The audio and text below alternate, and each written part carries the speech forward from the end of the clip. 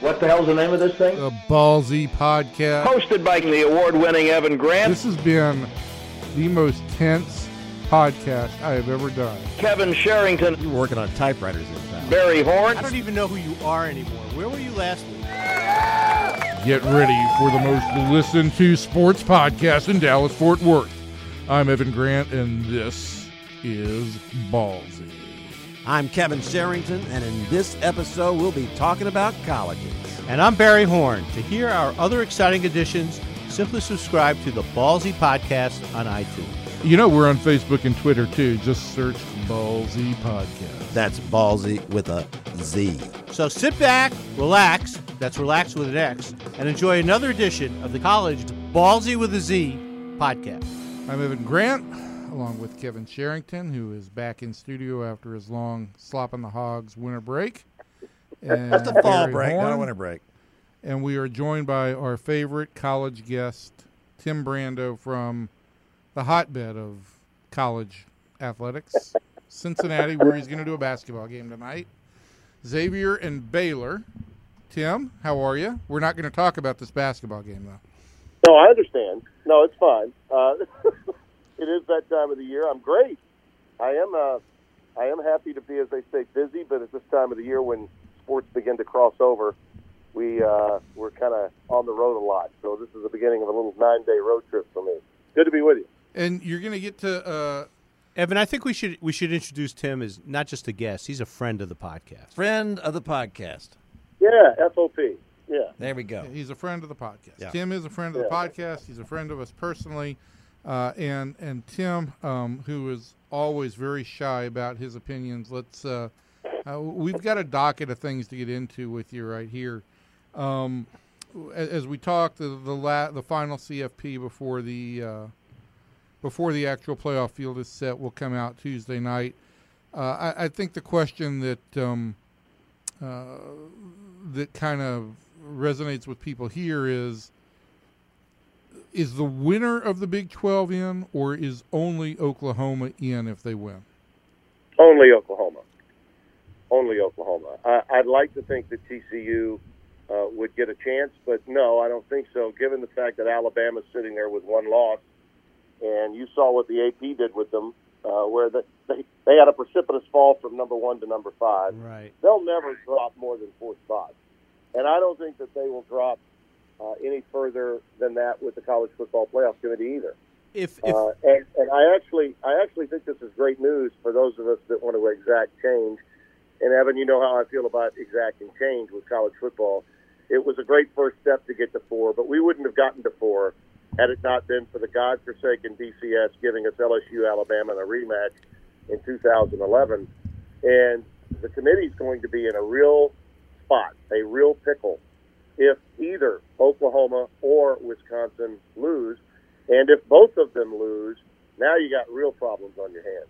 And the likelihood of 2 teams from a really poor SEC by Southeastern Conference standards getting in this year and all that money going to that league this year is going to be a real problem for the consortium of the Power 5. And they will have meetings sooner than you can say Bill Hancock as soon as that's over.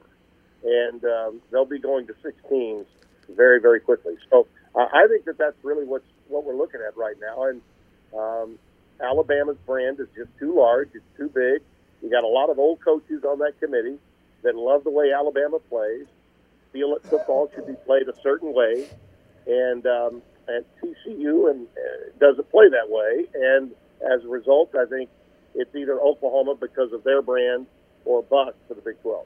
Tim, is it that TCU doesn't play that way, or is it because TCU is not named Texas? Part of it. You're onto it.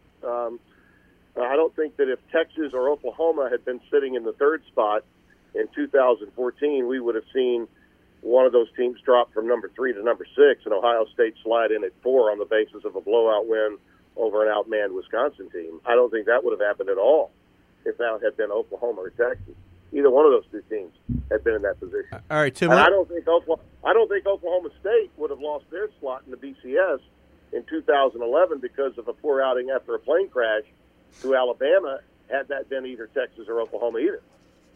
Tim, let's go down some of the conference championship games, and you tell me if the winner gets into the CFP. Clemson, Miami. If Clemson wins, are they automatic? You think they're in? Yes. If Miami wins? Yes. Okay. Wisconsin, Ohio State, the winner of that game in no matter which school? Very close. I'm going to say no. I'm going to say Ohio State could be edged out by Alabama,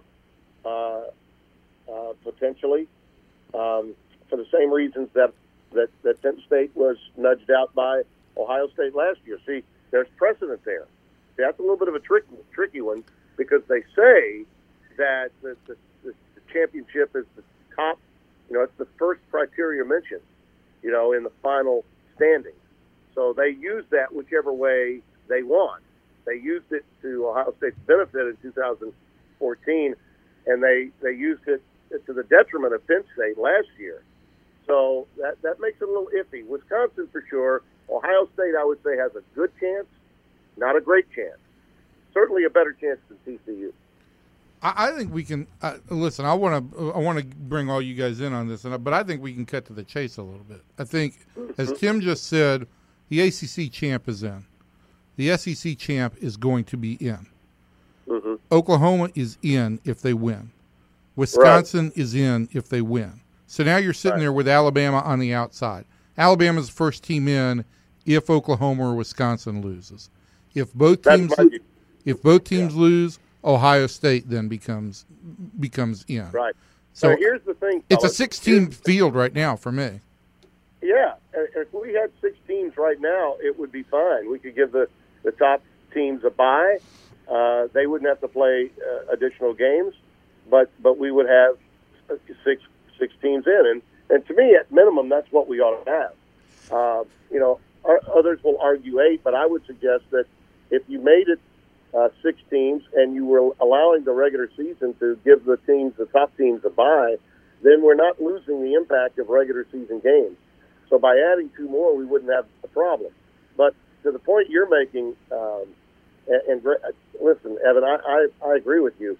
If you're looking at the circumstances that face this committee this year, all right, the problem they face is that the brand name for them, in my view, matters because the only way Ohio State slips in over Alabama, and it could happen, is because this committee and the presidents of the universities are so driven to keep it at 4.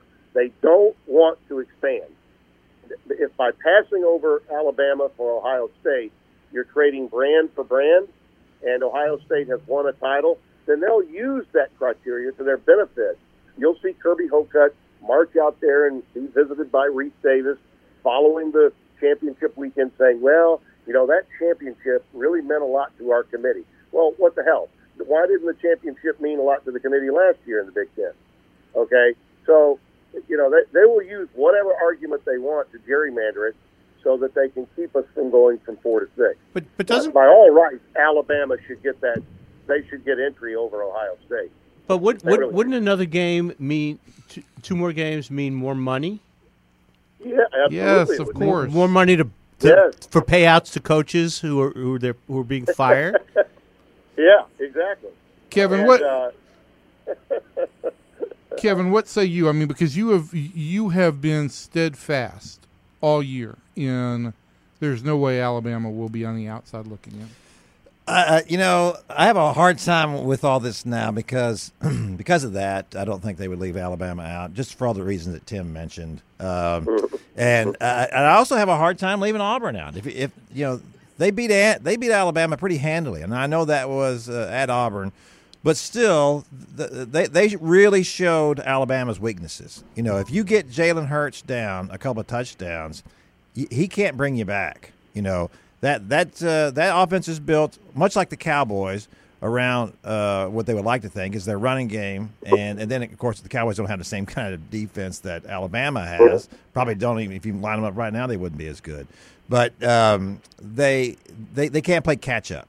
So they got them down, and the game was pretty much over. But if Auburn loses this Saturday, they're out. Well, if Auburn loses, It's a playoff game. they're out. Absolutely, they're out. But that's my point. Is that how can the committee, if it comes to that, if Auburn wins the SEC, how could they possibly put Alabama in over Auburn? They won't. They won't. And then they won't. And that They will. will. And I mean, you'll have the case here that Auburn will have beaten their number one team Right. twice in a 3-week span. And the third of those 4 wins will have been over what probably will be the number 5 team or number 6 team today. Right. So, that's why the SEC game is a play-in game, the ACC game is a play-in game. The rest, they have their berths, Right. providing they win. If they don't, that's where I think Alabama and maybe if Alabama and Ohio State both sit on the outside looking in this year, maybe that is, as Tim says, the driver for a 16 playoff. Mr. Anarchy. Well, and if you go if you go to 6 teams too, what you can do is then you just take the Power 5, the conference championships, and one more. Correct. And then you take the 5 Power 5 conference champions plus an at-large team. The at-large team being either the SEC runner, somebody from the team from the SEC or the Big Ten, Or Notre Dame. or Notre Dame. And that's pretty much. Yeah, that leaves you. I mean, to me, that leaves you enough cushion to get one more in. But it takes a lot of the argument out of the whole thing. Well, Although I will say this, I exactly. think the argument's been great. It completely defeats the conference championship argument until, of course, somebody gets to a conference championship game with like an 8-4 record and upset somebody. Right. But that would, I think, by and large, take out the idea of the conference championship. Tim, I wanted to switch topics just for a second before we get to the Texas A&M thing, which is still, I think, evolving. You occasionally weigh in on poorly run athletic departments, and I know that usually you like to talk about LSU, but I think this week Tennessee has said, "Hold my Jack Daniels." What in holy hell has gone on in Knoxville and the state of Tennessee? Lack of leadership. It's that simple. It's almost as if you ever seen one of these stories in corporations where something happens and you hear about a person that lost their job and management doesn't want to tell them why they lost their job, so they just say, "Well, you need to call human resources." Call human resources and let them explain it to you. Clearly, there's a problem not only in management but in human resources at Tennessee, and I cannot imagine why their athletic director still has a job. I mean, I just can't imagine how he would have a job. No backbone, zero spine. He completely vets and has this guy ready to go. Now, we can argue whether Greg Schiano was the right guy. Right. And I would have a good debate with you about that. I wouldn't say that he was just a lock to be a quality head coach and successful head coach at Tennessee. Now, I know Greg, and I like Greg. I certainly respect what he did at Rutgers. But the defamation of his character over the last 48 to 72 hours is unlike anything that I've ever seen. And Tennessee is completely responsible for it. And we don't know if any of what is being alleged by the parties involved that staged a mob scene on the campus and on the internet and around sports radio in and around Knoxville. I've got, and Evan, I know you know him, and guys, Barry and Kevin, you may know Jimmy Himes as well. I don't know of a more honest journalist and good guy than Jimmy. He's been in Knoxville for a long time, wrote for the paper there, and then as they were beginning to have their layoffs, he went into to do some radio, and he still writes some and does blogs. I could not believe my eyes and ears when I was hearing all of this going down. He can't either, and he knows a lot of the people involved. It's just bizarre, absolutely bizarre that Schiano would have been basically already given a verbal agreement. The papers are being drawn up, and then all of a sudden Clay Travis goes on some crusade on the internet, and then all of a sudden here come the local radio guys just spewing obscenities all over the place on their internet sites about how this shouldn't happen. And they made it basically a political issue too. They sort of poured what's going on in our country from a political point of view into it. You're either for us or against this thing. And anybody that said anything to defend Greg Schiano was a bleeding heart liberal. And anybody that knows my timeline understands that I'm certainly not a bleeding heart liberal. It makes no sense what's going on. Kevin, it's proof positive that what we're seeing today in intercollegiate athletics is a total lack of leadership, and in addition to that, a waste of money beyond the comprehension any of us thought at places that are having money funneled into it from the networks that I've worked for and do work for now, and they don't know how to operate or govern with the cash cow that they've been given. You know, this, Tim, I agree with you 100%. When it was announced that Schiano was getting the job, my first thought was, wow, this was the best that Tennessee could do, because I think that Schiano's a good coach, but doing what he did, there's a difference between taking a pretty lowly program like Rutgers and making it competitive, and being at a school and taking it to the next level of a championship level. Those are two different things. But I think the other part on that is that Schiano at this point in time, and there were other names. You could have, Norville was out there. Of course, you could always go back to Lane Kiffin. But Tennessee was in a position where Chip Kelly was the big dog, and he was going to UCLA. Dan Mullen was the best available in the SEC, and he was going to Florida. Scott Frost was the hot name regionally, and he's likely going to Nebraska. Tennessee fans and their boosters needed to understand they weren't going to get a hot name. But that's just it. Tennessee fans don't understand, and they don't, and so they're living in a delusional, state of mind. And the problem to me with this whole Penn State thing was, which I'm certainly understanding of that situation. Anybody connected with that travesty, but for me, how much of this, Tim, do you think were people who were saying, I cannot believe we're going to hire Greg Schiano. He's not good enough for this job. It's easier to complain. The only way you're going to get that turned around, you can't complain that he's going to be the next head coach just because you don't like him. Well, he's not sexy enough. No. But this gives you something to stand on. Yeah. I'm sure there were people who do believe that's why they don't want him to be, because he was connected in any way, shape, or form. But he wasn't connected. I know, but his name was mentioned in that in one comment. Yeah. And so he was linked to it. So this was an easy way to get rid of him. Yeah, absolutely. But where this all started with the Clay Travis column, for whatever Clay Travis is worth, he cited a bunch of other names, and among the guys, he used the Penn State thing as a jumping off point, and among the other names he cited of guys who were better, who were available, was Petrino, and I think we all know where I stand on Bobby Petrino in terms of ethics and all that. You'd like to stand on Bobby Petrino, wouldn't you? But what I wanted you to address, and I want Tim to give his point of view too, is have you ever seen a case where fans have taken over an athletic program? No, I've never seen. This is what's happened. I've never seen a hire rescinded because of fan reaction, and of course this just shows you the power of social media too. I mean, we live in different times now, so that's changed all the rules. But to allow for defamation of character to take place here. Now, I know Greg Schiano probably just wants this to go away, fellas, but I don't know that it is.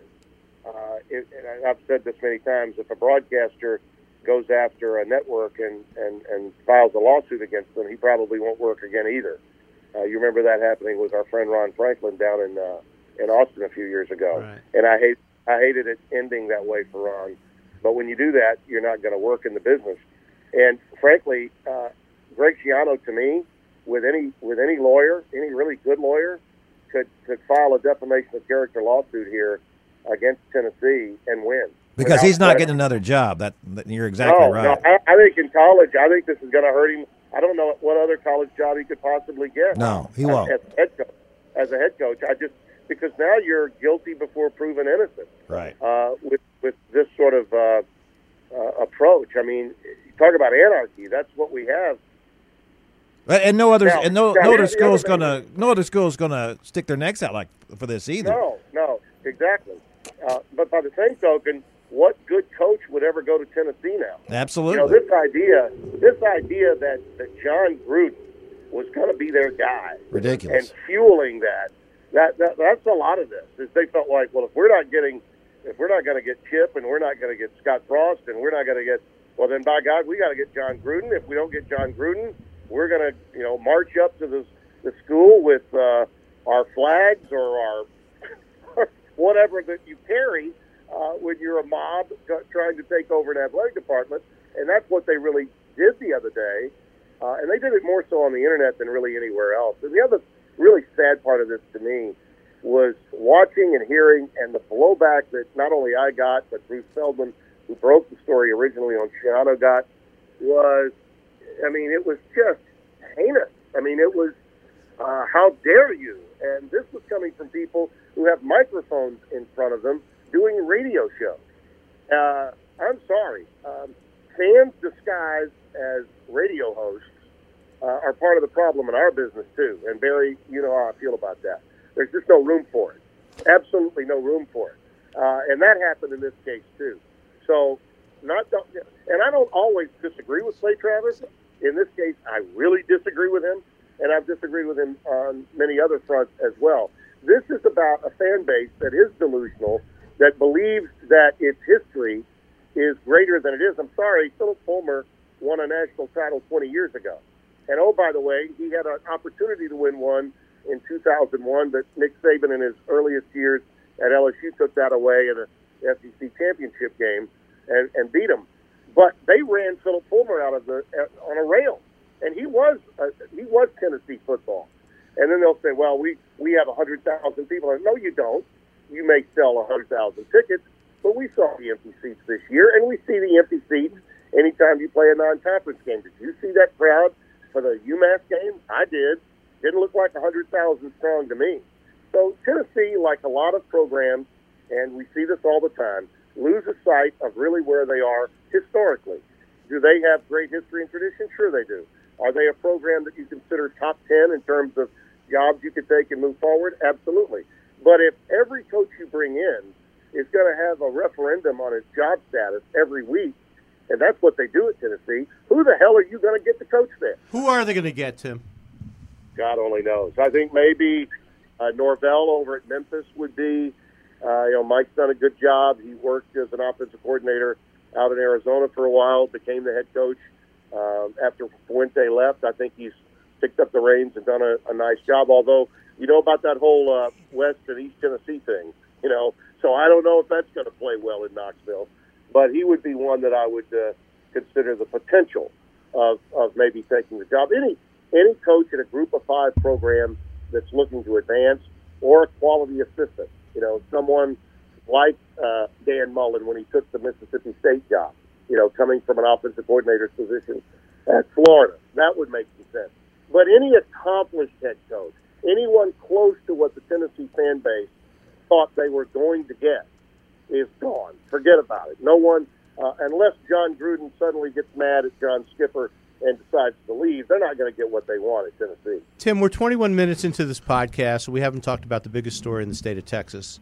That would be the A&M firing Kevin Sumlin.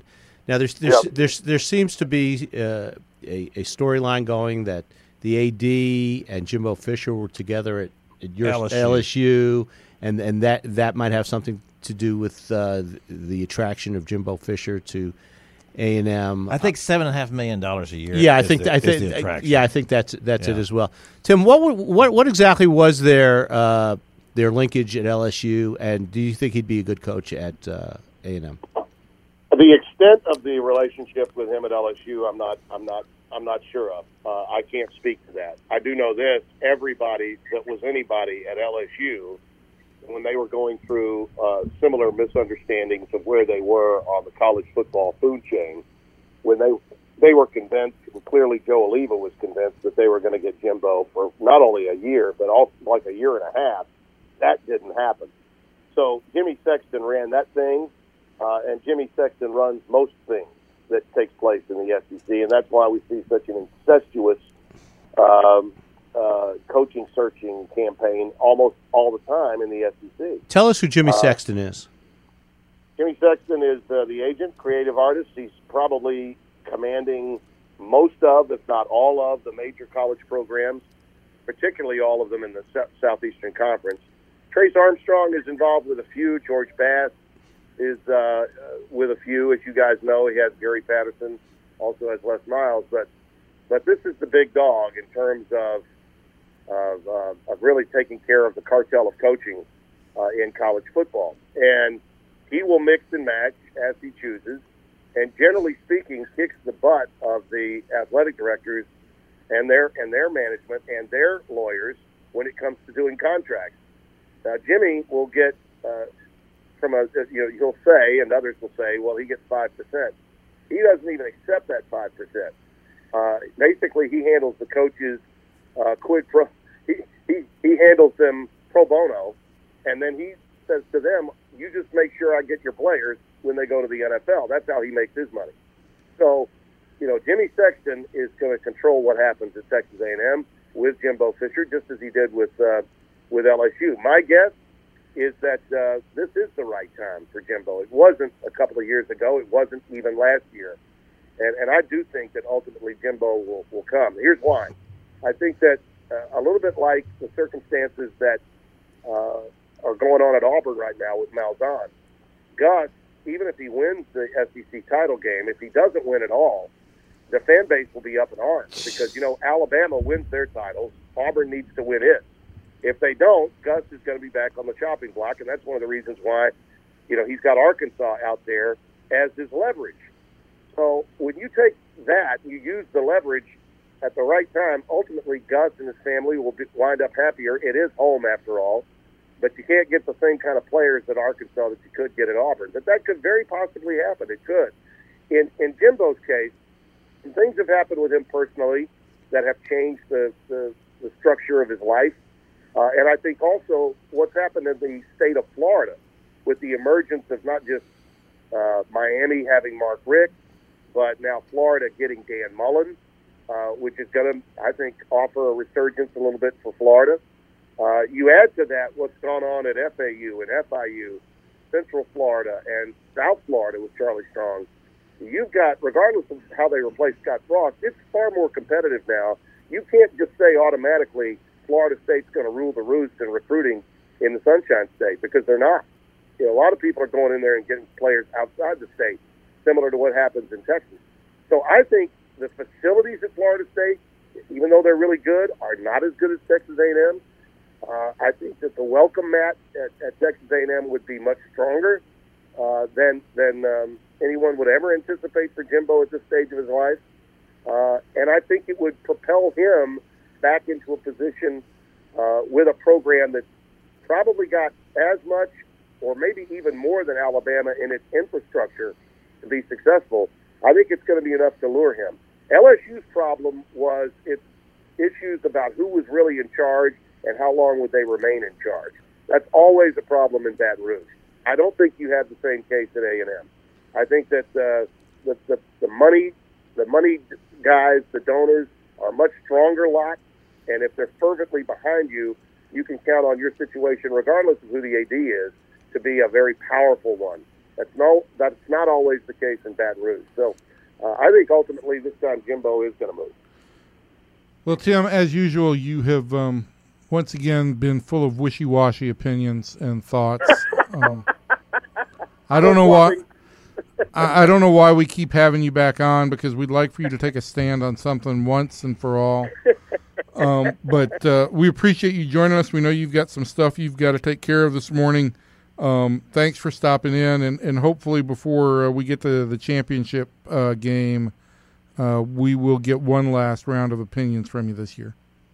I'd love to do that. It's always good being with you, and as Sherrington says, I'm cheap. Tim, quick question: is Jimmy Sexton your agent? No. Oh, no. I kind of figured that. But I could look into it.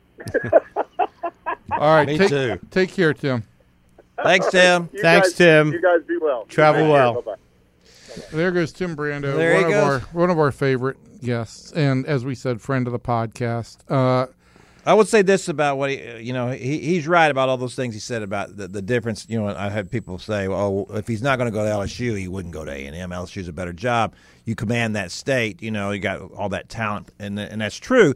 But just for the reasons that he said, it's the politics there are much worse than there. Tony Busby aside, at A&M, it's not nearly as much trouble there as it would be. And as I wrote last week, if Jimbo Fisher goes to A&M, that's the biggest splash. I know people argued with me about this, about Jackie Sherrill, about Dennis Francione. They're not as big a splash as Jimbo Fisher. This goes back to Bear Bryant, and those people would receive it that way, and they would be head over heels. Did Francione come there from Alabama? Yeah, that was. But he was already not well liked at Alabama. No. He had a good season in Alabama, and he was, and they did like him. When he left, they were so mad about that, and of course he left without even telling the players and all that kind of stuff, and it was all bad. I was on Paul Feinbaum's show talking about that, about what Francione had done there. Right. So that was a big, and Jackie was a big hire, but mostly because of the money. Why did he leave Alabama for A&M? A&M for the money? Was it a strict money deal? No, I think in that deal, I think Dennis had spent most of his coaching life around Texas and just decided that this was a better place to be, for that matter. And for what it ended up being for him at A&M, that certainly was it wouldn't have lasted that long at Alabama. Is there anything that could I guess the Board of Regents isn't meeting until Thursday. So is there anything that could wreck this deal between now and then? Is there any way that Florida State retains him? Oh, there's no way, because look, they're paying him $5.25 now, and they're not going to jump to $7.5 million. Not after what he did last year, getting in the LSU talk. You can only use, as Tim said, you can only use that leverage so often before people say, "Screw you." You're going to just come right back next year and do the same thing. Right. Plus, you've always got your hand out. Yeah. Plus, he had a disappointing season. They're going to win 6 games in the regular season. So, what is this? It's the biggest splash for A&M. And that's all good and everything. Right. What is it substantively do for A&M? Oh, I think in the long term. I think I think the big thing here for the Aggies, part of the splash is the fact that there are only 4 active coaches who have won national titles, and he's one of them. Only 4. To be able to say that you have got that's you. Now, he's a good recruiter anyway, right? So that's not an issue. And obviously he's an offensive mind and a really great offensive mind. Look what he's done with the quarterbacks that he's had. So that's something that has not translated at A&M under Kevin Sumlin. He was an offensive guy, and it never translated except when he had Johnny. Right. So I think that that those 2 things would be big. The recruiting would be big, and I think he's a better coach than Kevin Sumlin. Is it a bigger splash than the Texas hire last year as well?